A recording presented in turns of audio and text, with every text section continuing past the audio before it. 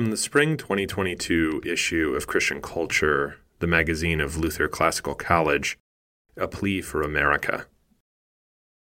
Blithe acceptance of godlessness, once creeping in our land, now sweeping like a flood in our land, has been ours.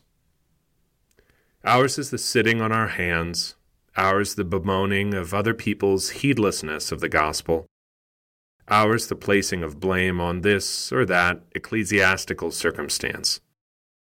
Our acceptance of the growth of ungodliness was perhaps because we didn't want to talk about political things from the pulpit, or perhaps we didn't want to end on the law, or perhaps because of some other shibboleth with the patina of orthodoxy slapped on it. The result has been that in the past half-century, the number of our churches and the number of our Christians have both decreased, even as the number of Americans has increased. A headlong rush into every kind of self-destruction, every sort of suicide on a time delay, has been our countrymen's fate. Deaths of despair have risen. The dollar buys less than it has in most of our lifetimes, and a cynicism about our government, our schools, our church body, and our own families has become predictable in ourselves and in our neighbors. Despair and cynicism can watch from a comfortable distance while people devote themselves to demons and to the teachings of demons, to the mutilation of their bodies in the pursuit of their true selves, to the destruction of children either in the womb or in the gender therapy clinic, to the terror of encountering another human being who may be carrying a disease, to every specter and every demand of Moloch. Devotion to self-destruction and to the destruction of others in the name of diversity, inclusion, equity, in the name of protecting ourselves and protecting others, in the name of my body, my choice. This has been ours and our families, our neighbors, our friends. We have overdosed yet again on what will kill us. The body of America laid out, gasping, and unresponsive. And once that body has been Narcaned one more time, we will still love what will destroy us. What will be done in the name of Jesus? Is that name mightier than all other names? Can that name overcome all these foes and resurrect that self-destructive corpse of a nation? As our nation rages and the princes of media, finance, politics, and every other power group scheme against the Lord and against his Christ, the Lord holds those princes, those powers, those forces of darkness in derision. He is not terrified by their financial holdings, by their campaign donations, or by their capacity to inflict harm on his people. He is not cowed by their mandates, directives, and encouragements to violence. He is not afraid when they hire mobs to burn down cities or allow the price of everything to skyrocket. He reigns over all things. He remains king whoever the president is.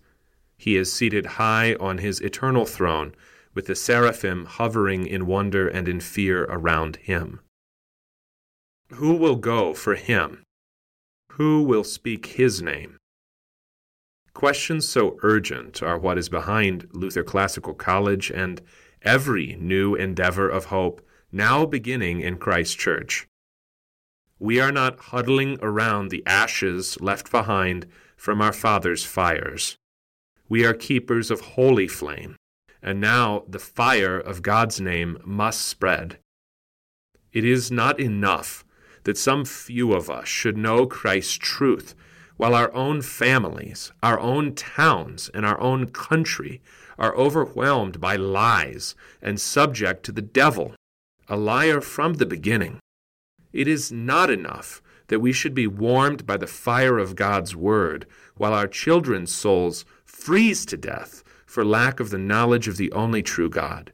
It is not enough that we should live lives of peace and joy in believing, while the people right next to us have no peace, no joy, and no hope, because Christ is a stranger to them.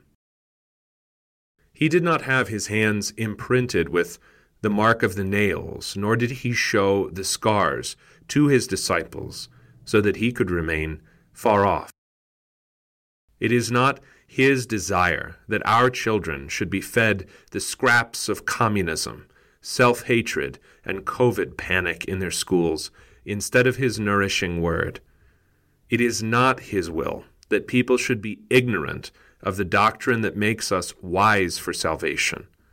It is not his intention that any man should die apart from him, but that the sinner, blighted, addicted, depressed, anxious, looking at his phone all the time and never to Jesus, should turn from those ways of death and live. He is nearer to us than our own hearts, and he would have the heart and the mind and the soul and the strength into the bargain. He would have all of us, that he may raise up all of us at the last. We have lived in indifference long enough. The time is long past for internecine squabbling, for the frantic quashing of new endeavors, for the criticizing and the harping and the bickering that sufficed for times of prosperity and ease, for the carping tone and the hurried walk past the prone body of the man fallen among thieves, bleeding out his life's blood as we walk right past, in discomfort and with a twinge of guilt.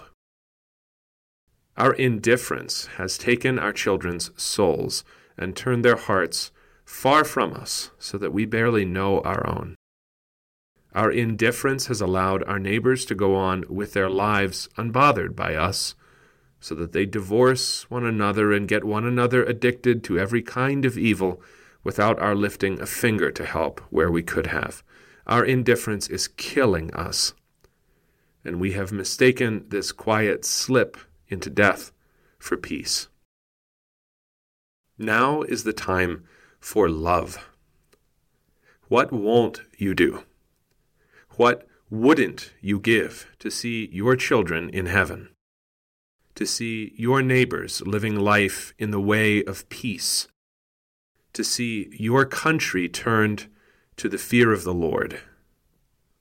The robbers have overtaken us and our children and our country, and we lie unresponsive by the road on the way to Jericho, a city that never should have been built, rebuilt at the cost of a child's life. Here comes the priest who passes us by because he has better things to do than that. His vestments remain unsoiled by our filth. Here comes the Levite who is very involved in church life and is too busy to help the helpless. His conscience will find some excuse for his rush.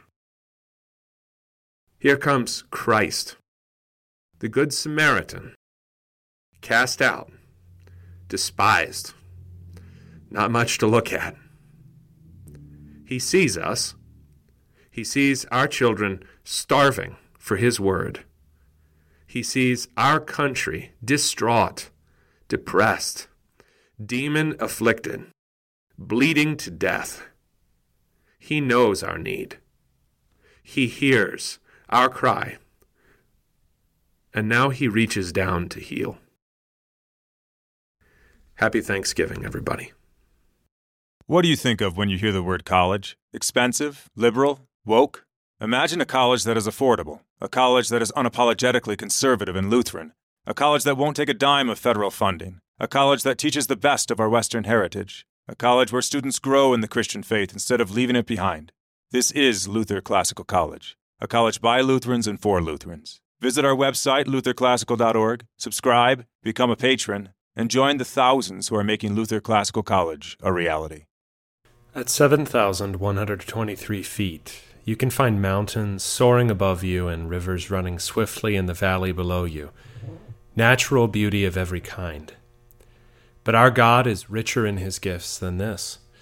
At 7,123 feet in Pagosa Springs, Colorado, you can also find God's Word preached purely, and His sacraments given out for your salvation at Our Savior Lutheran Church and School. Located off US 160 just west of downtown Pagosa, Our Savior offers your children a wonderful place to learn of Christ and His wisdom week in and week out, and offers you the medicine of immortality Sunday in and Sunday out. Our Savior Lutheran School provides a Christ-focused classical education that enriches the child's soul with the best that has been thought and said to the glory of God.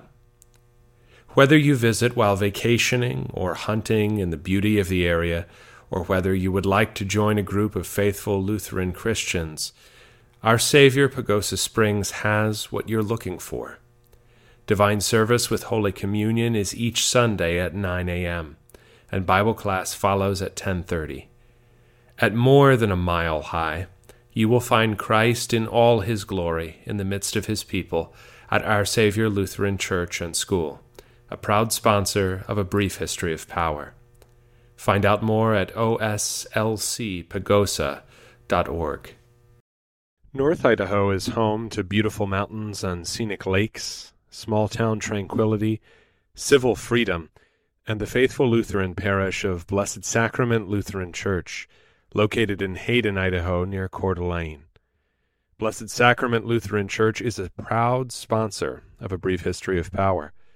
If you like what you hear on Brief History, then you will love Blessed Sacrament, where the Lord's Word is faithfully preached and Christ's body and blood are administered at every divine service. Whether you are visiting Idaho or considering moving to Idaho, wouldn't it be nice? Please join the saints of Blessed Sacrament Lutheran Church for the Mass and Augsburg Academy Bible Study.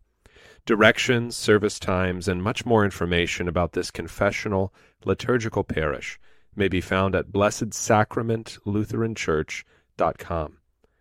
Blessed Sacrament Lutheran Church, historic Christian orthodoxy, the evangelical Lutheran faith in the beautiful inland Northwest.